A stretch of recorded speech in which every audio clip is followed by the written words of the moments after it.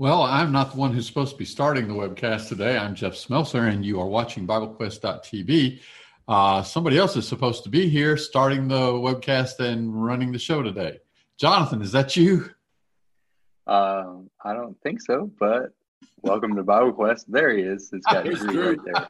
Yeah. Hello, it's me. Hi, Drew.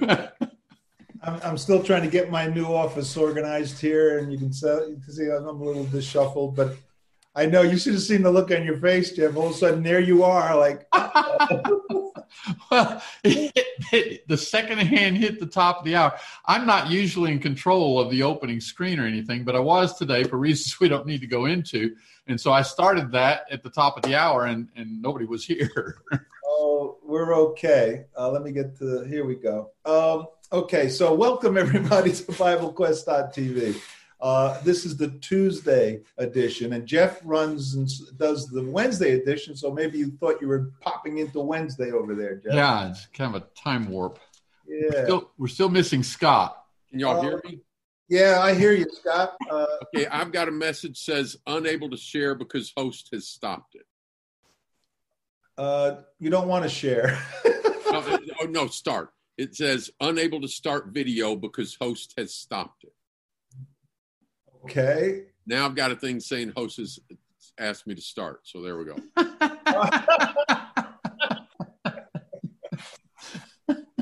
Oh, this is too much. All right. See what happens when I get a little confused. I share my confusion equally amongst all of you. Good to see you guys, Jeff. Good to have you here today on this Tuesday afternoon. How you doing? I'm doing very well. Good. Jonathan, glad you're here with us today. How are you doing? I'm doing well. And Scott, yeah, right. I'm getting rained on. Yeah, they're getting rained on. Why are you sitting outside in the rain? I like you.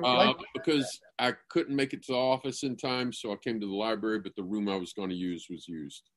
Okay, all right. It starts raining much. I'll move under the ceiling down there. All right. Okay, you're going to have to speak up. Your microphone's or maybe you can turn your microphone up a little bit. Or I'll get closer. There we go. Okay, everyone. Really good to see you, everyone. We're so glad we're seeing people coming in on the Zoom app. If you're watching the program today on the Zoom app, be sure to open up your Q&A window and just type away any comments or questions. We're going to have some very interesting things to say to talk about today. If you're coming in from the Facebook page, I believe we're sharing it on Scott's Facebook page, right, Jonathan? Yes, that's right. That's what you're coming in on? Okay, so use the comment box there to text in any questions you have. Keep in mind, the Facebook page does have a delay, approximately about 13, 14 seconds. Okay, we are going to be talking about, well, we had the title up there about the what had changed and what hasn't changed in the New Testament. I'm sorry, from the Old Testament to the New Testament. So rather than me just babbling on, Scott, why don't you, where are we going? All right, so we're going to be talking about what changed and what hasn't changed from the Old Covenant to the New Covenant. And to get us started, I'd like to ask the panelists to just cite some texts that give us some big pictures on the relationship of the Old Covenant to the New Covenant. We won't discuss those yet. We can discuss them later, but let's just get them up front.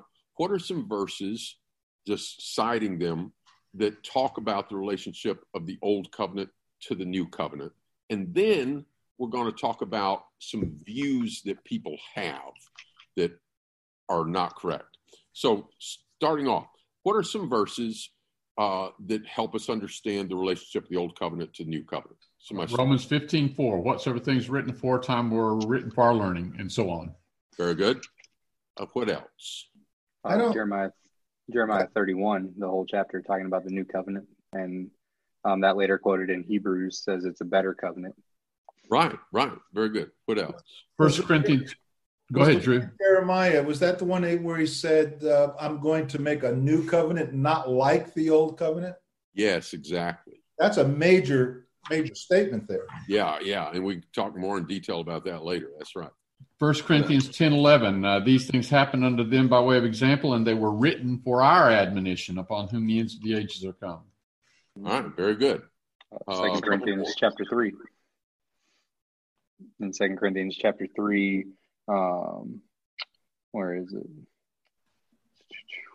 I don't know exactly that. There we go. Why Verse he's 7 starting. Got it. If the ministry of death carved in letters of stone came with such glory that the Israelites could not gaze on Moses' face because of his glory, which was brought to an end, will not the ministry of the Spirit have even more glory?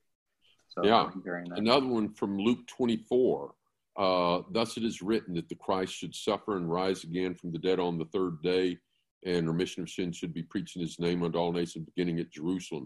And he said he started talking to them about what was written in the law of Moses and the prophets and the Psalms concerning him. Hebrews 7:18, there's a disannulling of a foregoing commandment because of its weakness and unprofitableness. All right, very good. Some more texts that are in line with the one that Jeff just mentioned. Well, Colossians chapter 2, and let me turn there. Verse 14, having blotted out the bond written in ordinances that was against us, which was contrary to us, he's taken it out of the way, nailing it to the cross, etc. Therefore, let no man judge you in respect of a meat or judge you in meat or drink or in respect of a feast day or new moon or Sabbath day, which are shadow of the things to come.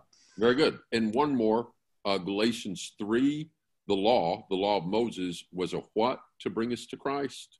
A tutor? Yeah.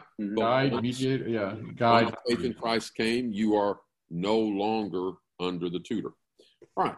So those are some of the big pictures. So the Old Testament's important, but it's not the better covenant that we're under today.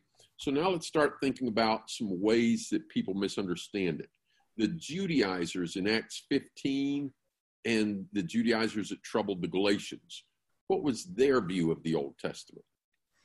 That every part of it, well, maybe not every part of it, but at least the circumcision part was a big thing, was a requirement for salvation. Well, it was kind of the view that Jesus refers to when he talks about you or they that search the scriptures thinking that you find life in them. They thought they could be justified by the law. And they thought that Gentiles had to go back, and so they're getting the Galatians to be circumcised and following the Jewish calendar, et cetera, et cetera, et cetera. Well, didn't they thought that when the Messiah came, that the Messiah belonged to him, to them, that he was the Jewish Messiah. Therefore, if you're a Gentile, you need to become a Jew first, then you can be a Christian. Yeah. And so the whole book of Galatians is a refutation of that view, and we can sum it up with the verse that we already mentioned. The law was a tutor to bring us to Christ, but once you're in Christ, you're no longer under the tutor. Kind of like, I think we all had second grade teachers, right? Did anybody check yesterday with your second grade teacher what you're supposed to do today? No. Why? Not in second grade. We moved on from that. We're not still under the tutelage of our second I'm sure grade. my second grade teacher is no longer with us. Well, but that aside, because you're a senior citizen. Yeah. All right. So I'm right behind you. Okay, what was the polytheistic Gnostic view of the Old Testament? According to the Gnostics, the ones that believed in the polytheism, what was their view of the Old Testament? Well, they had a concept that the Old Testament revealed a deity who was mean-spirited, evil, that the world that he created was evil. I guess in short, that's what they thought. Yeah. And so then the New Testament is kind of almost a complete break with the Old Testament. Yeah. It's like, that was bad. It was a different God. It was a bad God. And then Jesus comes along. There's something good here. Now, interestingly, next question, your stereotypical faith-only evangelical that thinks obedience is not necessary and we don't need to obey God. What tends to be his view of the Old Testament? Yeah, he tends to view the Old Testament as an example of a bad system. It was a law and it was legalistic, and it's just the opposite of what God has in mind. Yeah, and it's a little bit like the Gnostic view. I never thought about that, but it kind of is. Yeah. Back then you had to obey God, and God was mean, and but I've heard so many people talk about. Brethren in Christ talk about the Old Testament kind of that way, as in, the Old Testament was just, what you said. Yeah. Drew. What you the one that took the once saved always saved, were they believing that the Old Testament or that system, God failed and made a mistake and he had to come up with a new one? They wouldn't say that. They would probably say, like we would, that from Hebrews, quoting Jeremiah, the first one having a fault was replaced with the second. But we see that's part of God's greater plan. But they see, like I asked a friend of mine one time that was a very, very militant, faith-only justification type person. I asked him, in the Old Testament, were people justified by faith or by their works? And he had trouble with that because he'd not really thought about it. But in his mind, it seemed like, well, back then you were justified by works, maybe. And now no, at any time, like in Romans 3, after it talks about why law and why our works won't save us, what two examples does it go to underscore the fact that we need to put our faith in God and what we need is forgiveness? In what passage did you cite? Romans 4. David Abraham. And David. Yeah. You know, who said, blessed is the person whose sins are forgiven. All right. So with that, we're going to start turning our attention, and then we'll go in some other directions, but to one particular view of the Old Covenant. And it looks like it makes sense at first because I think most in our audience would agree that today we don't have or need to do the temple rituals, right? The high priest doesn't need to enter into the holy place and sprinkle the ark with blood from a sacrifice once a year, because nobody knows who the high priest, besides the fact that it's done away, nobody knows who the high priest is. The temple's not there. The ark's gone, et cetera, et cetera. But we agree that we should still not kill. We should still not commit adultery. So, Jeff, pull up this chart. Let's look at this argument that may at first seem convincing. All right. Here we go. Right here. So this is an argument often made by Seventh-day Adventists and perhaps others. And it says the law of God is eternal. It's what God wrote on stone. We have an expression, right? If we're making plans and we're going to leave them tentative, we might say, let's pencil that in. And we say, well, nothing's written on stone. The idea is once it's written on stone, it's what? It's permanent. Yeah. So the law of God was written by God on tables of stone. Where was it put? In the ark. In the ark. That's the moral law. And that is not established. But on the other hand, the law of Moses was written by who? Written by Moses. And it was put in a scroll or a book. And was that inside the ark? No, it's outside of the ark. And that's the ceremonial law. And so in this Seventh-day Adventist view, the animal sacrifices, is that in the Ten Commandments written on stone? No, that's in the law of Moses. They say that's not the law of God. That's the law of Moses. Yeah. But the Sabbath. That's in the Ten Commandments, so that's on stone. Yeah, so that's a moral law engraven on stone. Yeah, it sounds pretty convincing when you put it that way. Yeah, it does. And one time, talking with a Seventh-day Adventist minister, he was emphasizing that the most important of all of God's laws are the Ten Commandments. You know, God had a lot of laws. You got these ceremonial ones, you got the moral ones, and which, of course, are superior, the moral or the ceremonial? Well, the moral.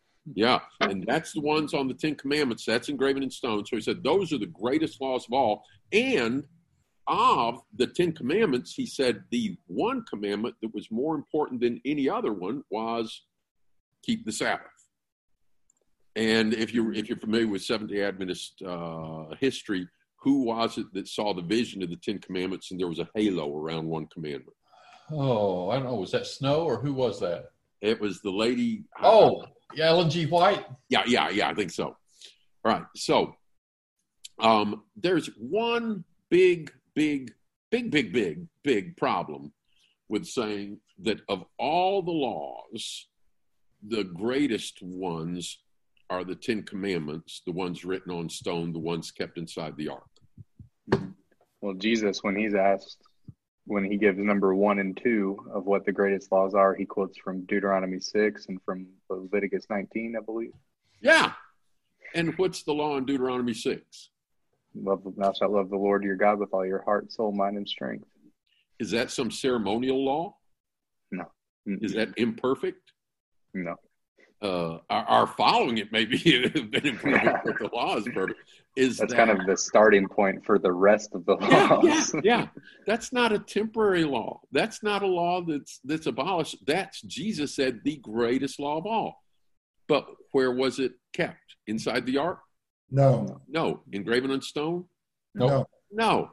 And then when he said the second greatest commandment, it still wasn't one of the 10 Commandments. It was Leviticus 6. Same thing. So fundamentally, that's just a huge, huge flaw in this system. So now, these things, wait a minute. Scott, the system that you were explaining about the law of Moses is different from the law of God, and he goes through and he says, well, it was written by Moses. It was not. Where's the scriptural evidence that there are two sets of laws here? Well, I would agree that if you look at the Old Testament, do we read some laws that we could adequately describe as ceremonial? Sure. Well, wait a minute. You had said the word that we could describe it. So it's really us describing it ceremonial versus moral, right? Right. And the emphasis, now a moral person should do the ceremonies as God teaches. I'm not sure if the word ceremony is used in the Old Testament or not, is it? No, that's the point I was trying to get to. I'm not sure if it is. But the instructions on what to do with the different parts of the animal in the sacrifice, I think we could acknowledge are ceremonial. Jeff? Hey, this is a request to our viewers here. Go to BibleHub.com or Bible Gateway or Concordance or something and do a search. Might be in one translation, might not be in another, but see where you find the word ceremony in the Old Testament to our viewers. Maybe they can help us out with that real quickly. And here's another question, then I'm going to step back and you guys take this any direction you want to.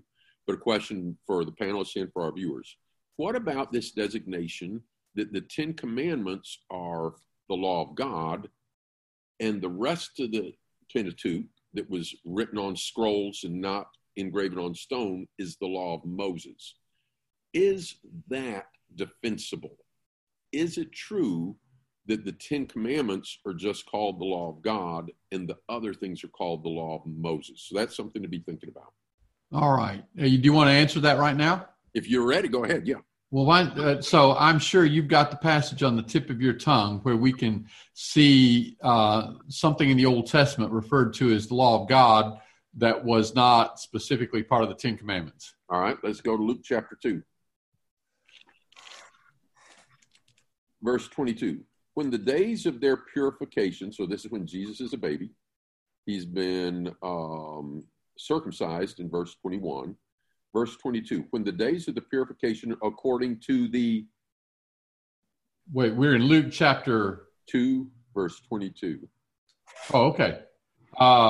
So when the days of their purification according to the law of Moses were fulfilled. Okay, and in the law of Moses, on the 40th day, the woman was to take her firstborn son, et cetera, et cetera. Wait, but that's not in the 10 Commandments, though.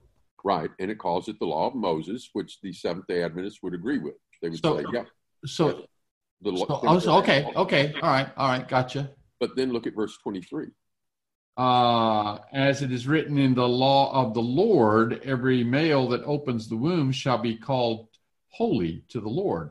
Well, that's different. And verse 24. And offer a sacrifice according to that which is said in the law of the Lord, and then quoting here from Leviticus, the 12th chapter, a pair of turtle doves or 2 young pigeons. Yeah. So it first off refers to it as the law of Moses, but then twice it refers to this text that is ceremonial, had to do with animal sacrifices, was not written on stone, was not kept in the ark. It's the law of the Lord. It kind of suggests that the law of Moses was from God.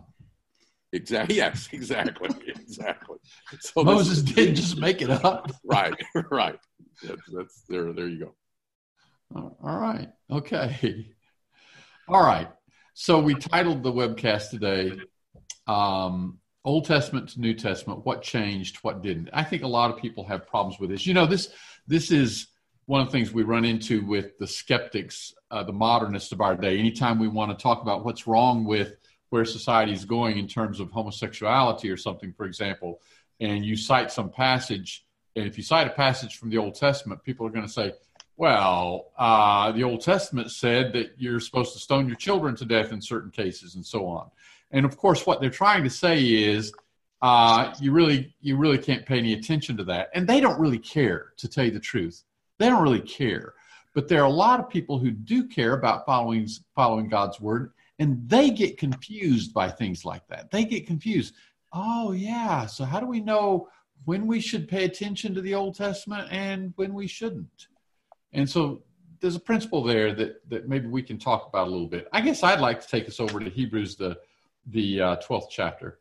This is maybe not the first place that you'd think of going, but it's a place that was on my mind. There's a principle that is you could just sum up as having reverence for God, for respecting God. And you see it, for example, in Deuteronomy, the 4th chapter, verse 24. The Lord your God is a consuming fire, a jealous God. He's alluded to the fact that when God appeared at Mount Sinai, they should remember some 40 years earlier when that happened. The mountain burned with fire and so on. He says, well, our God is a consuming fire. You need to respect him. And in Hebrews chapter 12, the chapter ends with that. Our God is a consuming fire.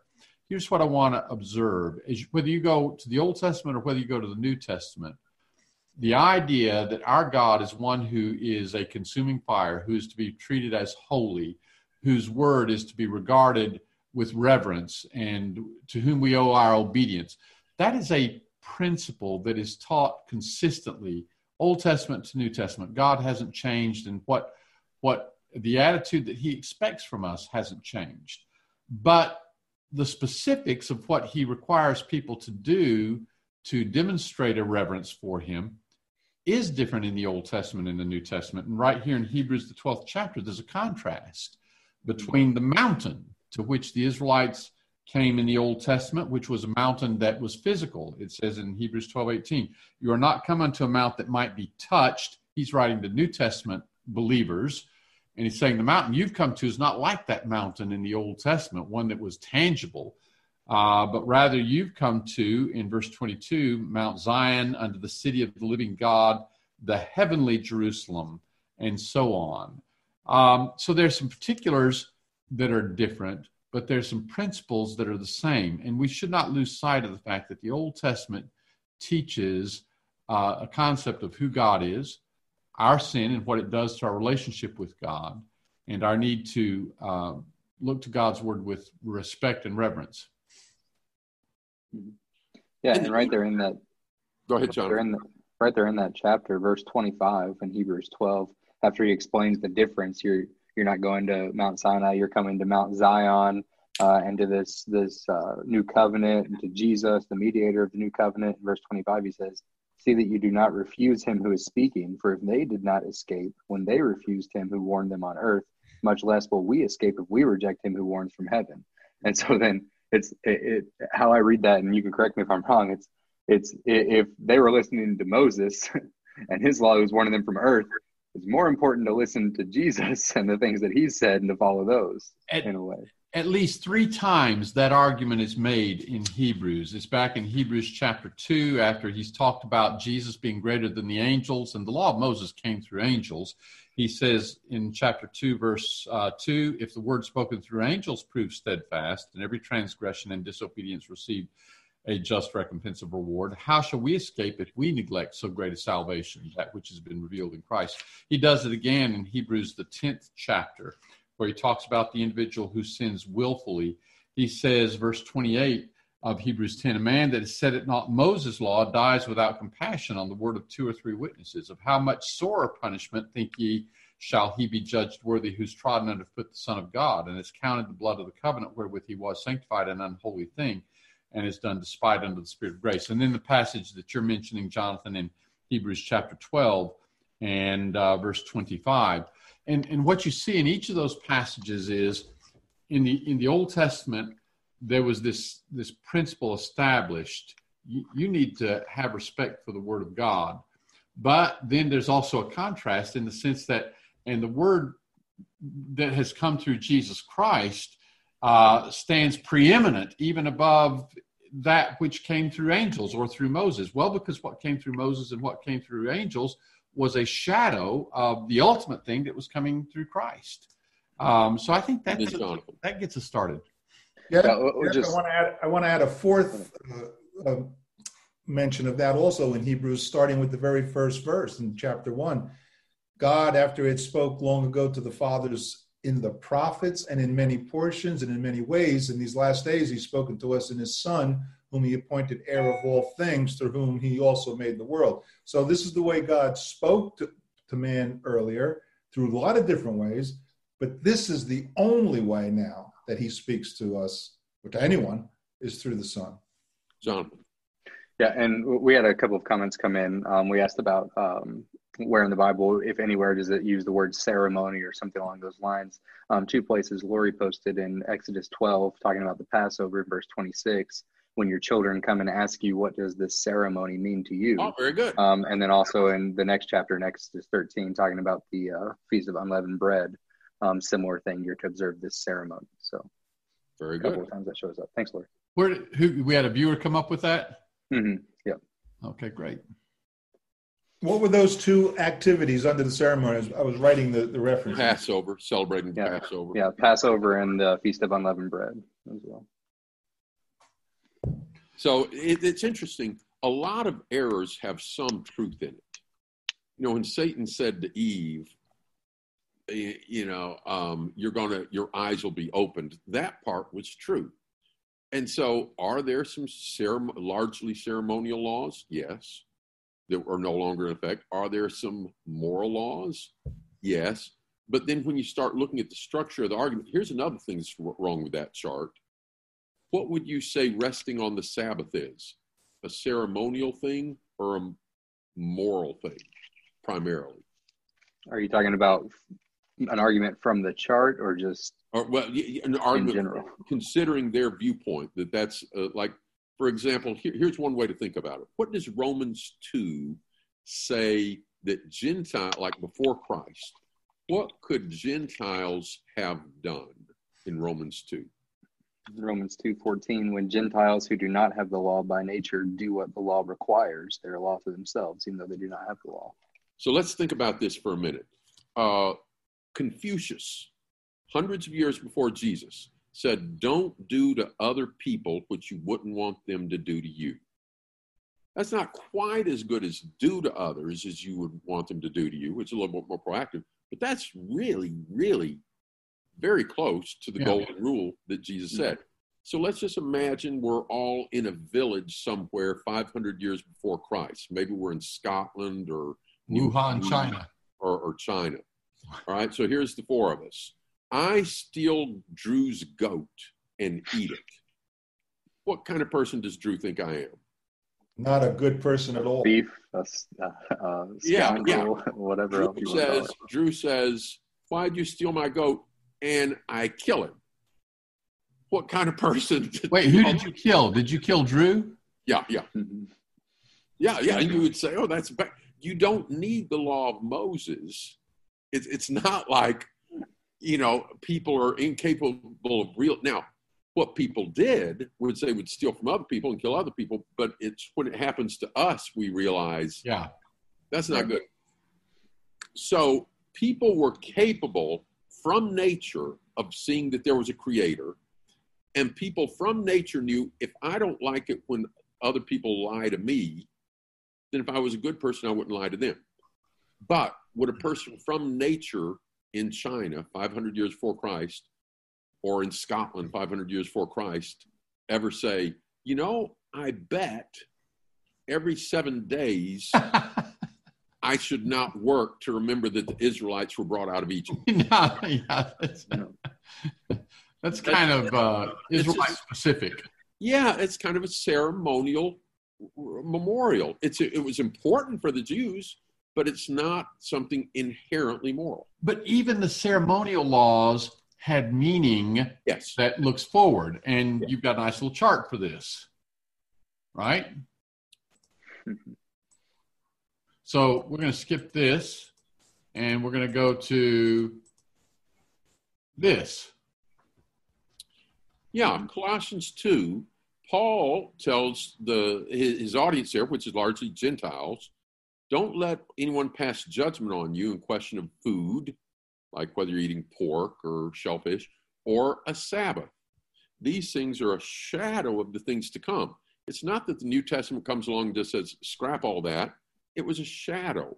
Well, let's think of the first rest. In Genesis 2:1, after God created the earth, he did what?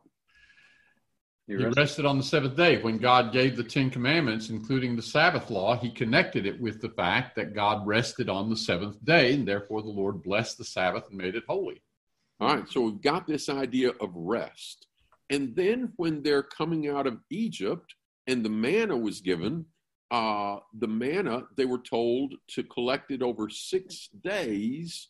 And on Friday, they were collect a double portion so that they wouldn't collect it on when? On the seventh day.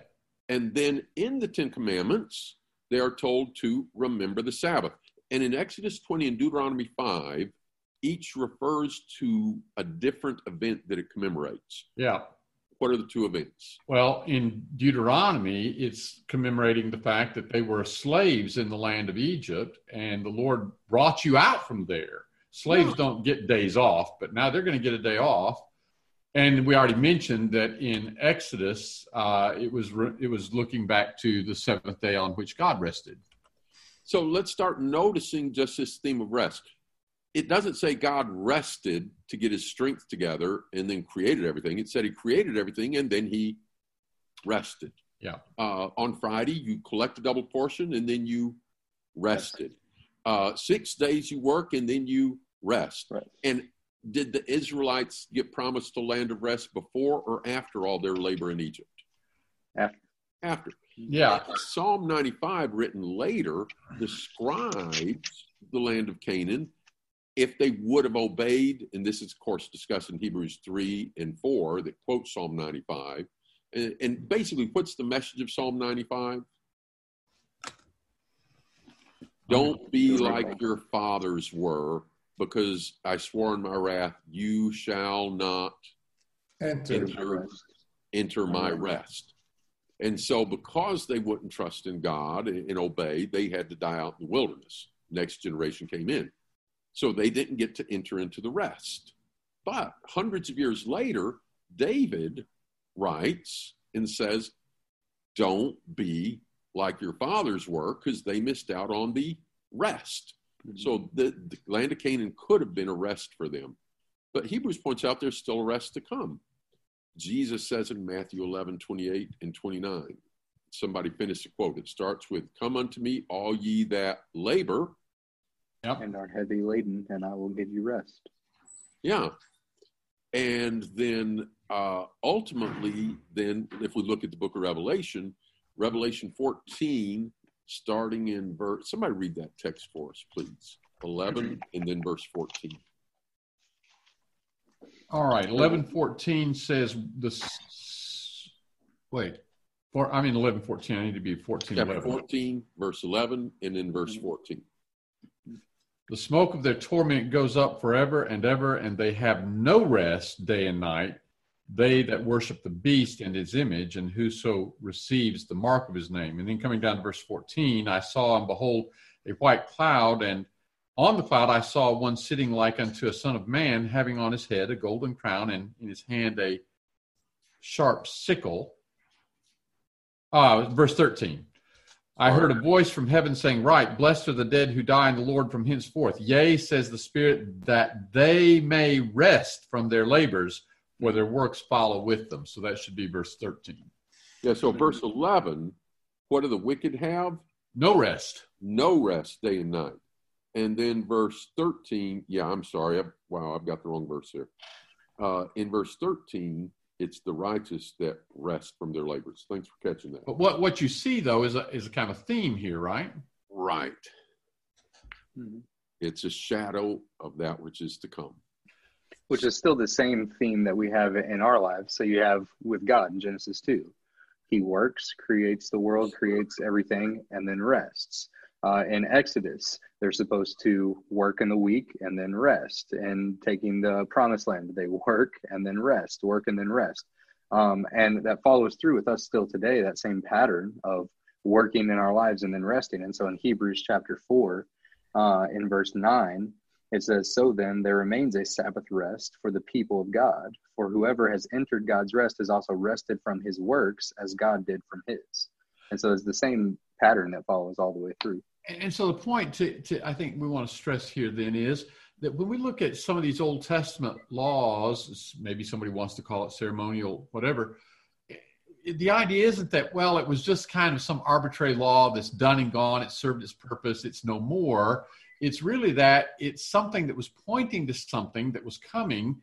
And now we have the realization, the full meaning of that. So it's not like the Sabbath is completely gone. The manifestation of the Sabbath, that was the seventh day observance that the Israelites had, that's done. But the Sabbath is an idea that points forward. And you could do the same thing with circumcision. God didn't require everybody to be circumcised, but the Israelites, the fleshly circumcision was a sign of the covenant with that people. But that fleshly circumcision anticipated a spiritual circumcision. And so we come to the New Testament, we see the circumcision that is not in the flesh. In Colossians chapter 2 and verse 12, we see that language, and I'll turn there. Having been buried, verse 11, in whom you also were circumcised with a circumcision not made with hands, in the putting off of the body of the flesh, in the circumcision of Christ. And really, I think that in general, we can look at the Old Testament and we can see it consider all the rules and regulations of the Old Testament that were specific to the Israelites. They had something in them that was anticipating the ultimate realization, the spiritual realization in Christ. Even what's interesting about that, even within the old law, with the circumcision, it pointed to more deep, more fulfilled circumcision. So in Deuteronomy chapter 10 and verse 16, Moses says, "Circumcise therefore the foreskin of your hearts and be no longer stubborn." Yeah. So even within the law itself, it pointed to that idea.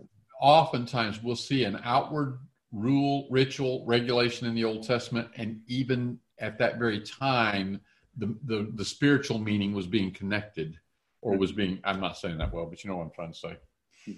Let's throw out a few Old Testament verses and then have the panel discuss whether or not that's applicable to today and why or why not. Okay. So Proverbs chapter 15, verse 1, a gentle answer turns away wrath, but, a grievous answer stirs up anger. Well, that's just the Old Testament. Yeah. Should we ignore that because it's in the Old Testament? No, that's just that's human nature. Yeah. All right. Israelites or seed of Abraham, circumcise your children on the 8th day. Does that apply to us? We have a different kind of circumcision, and that circumcision in the flesh was the 8th day. But we have a different kind of circumcision. Well, wasn't that physical circumstances, wasn't that a sign of the covenant between God and his people at that time? Yeah. So if there's a new covenant today, if we use that circumcision as we're doing a covenant that doesn't really exist. And so when you think about the contrast in the covenants in Jeremiah 31, I'm going to make a new covenant. I'll put my law within you. I'll write it on your heart, and all my people shall know the Lord. Then you see a new kind of sign of the covenant. The circumcision is not the circumcision in the flesh, but it's the circumcision in the putting off of the flesh. It's the the works of the flesh. It's the circumcision of the heart. All right. Well, under the old law, though, then that implies under the old law, the opposite would be true, that you would have to teach them about the Lord. Right. And that's the way I'm looking at that. Correct me if I'm wrong, but to be a Jew, a Hebrew under the old law, to have that relationship with God, you just have to be of the lineage of Abraham. And so as a child, you don't know God yet, but you are one of his people. As a little baby, you have that relationship, but you have to then teach him about the Lord. Is that the right way to look at that? Yeah, Samuel, it says in 1 Samuel, the 3rd chapter, and where is it here? Verse 7, Samuel did not yet know the Lord. He's a young child, and he did not yet know the Lord, nor had the word of the Lord yet been revealed to him. He was a part of the covenant people, but the covenant people were defined outwardly rather than inwardly. Their circumcision was outward rather than inward. Not that none of them were devoted inwardly, but the people as a whole were defined outwardly. And the result of that was to come to know the Lord inwardly, you had to be taught the Lord. But under the new covenant, God's people are those who are defined inwardly. We've got a question from Joe. He says, does this mean we have to do this with each law or precept? And with all the hundreds of laws in the Old Testament, if we thought, with this one, that one, this one, that one, actually, we're going to do a few here really quickly. And there's some lessons in them that make it easy to apply some of those same lessons to other ones. Like a lot of the things in Proverbs are just applicable. They're human nature. But let's do 3 real quick. Yeah, because Scott, we got 4 minutes, and I think that's an important point to nail down. So do it. All right. So there's this type. Leviticus chapter 6. You've committed a sin. You take an animal to the priest, and it's to be offered for your sin. Is that still applicable today? And why or why not? No, that's not applicable today, because in Hebrews and elsewhere in the Bible, it makes very clear that Jesus is our sacrifice. We no longer need animal sacrifice for our sin. And he sacrificed for our sins to be remembered no more. How many times? Once for all. Once and for all. Deuteronomy chapter 24, talking to this nation of people that had a bunch of ungodly people in it. If you put away your wife, you write her a bill of divorcement. She marries another man, but if then that man marries her, et cetera, et cetera, et cetera. Is that the law we're under today? No. Because Jesus said? He says, in the beginning, it was not so. And he says, for your hardness of heart, Moses permitted you or suffered you to put away your wives. But from the beginning, it was not so. And I say unto you.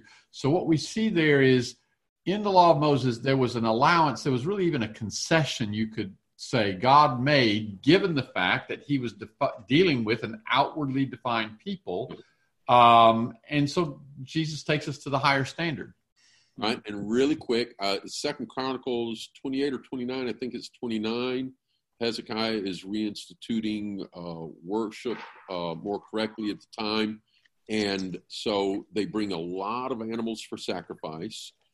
There's incense burning. There's animals to be sacrificed. They bring the trumpeters. The trumpeters are to trumpet. The singers are to sing. The animals are to be slaughtered. Sunday, should we come in with incense, like you'll see in an Episcopalian or Catholic church, trumpeters, which you'll see in a lot of churches, animal sacrifices, which you'll still see among the Samaritans at least once a year, et cetera, et cetera. Is that what our worship should look like today? So all of those things you could put in the category of, well, the incense and the trumpeters, things made with hands, which is the language that the writer of Hebrews uses in Hebrews chapter 9 and 10, especially chapter 9, of the things that were unique to the Old Testament, but had meaning foreshadowing spiritual things. And incense, for example, we see it connected with prayer. And you can think of that sweet smoke going heavenward as a very appropriate way of physically representing what is the reality of prayer.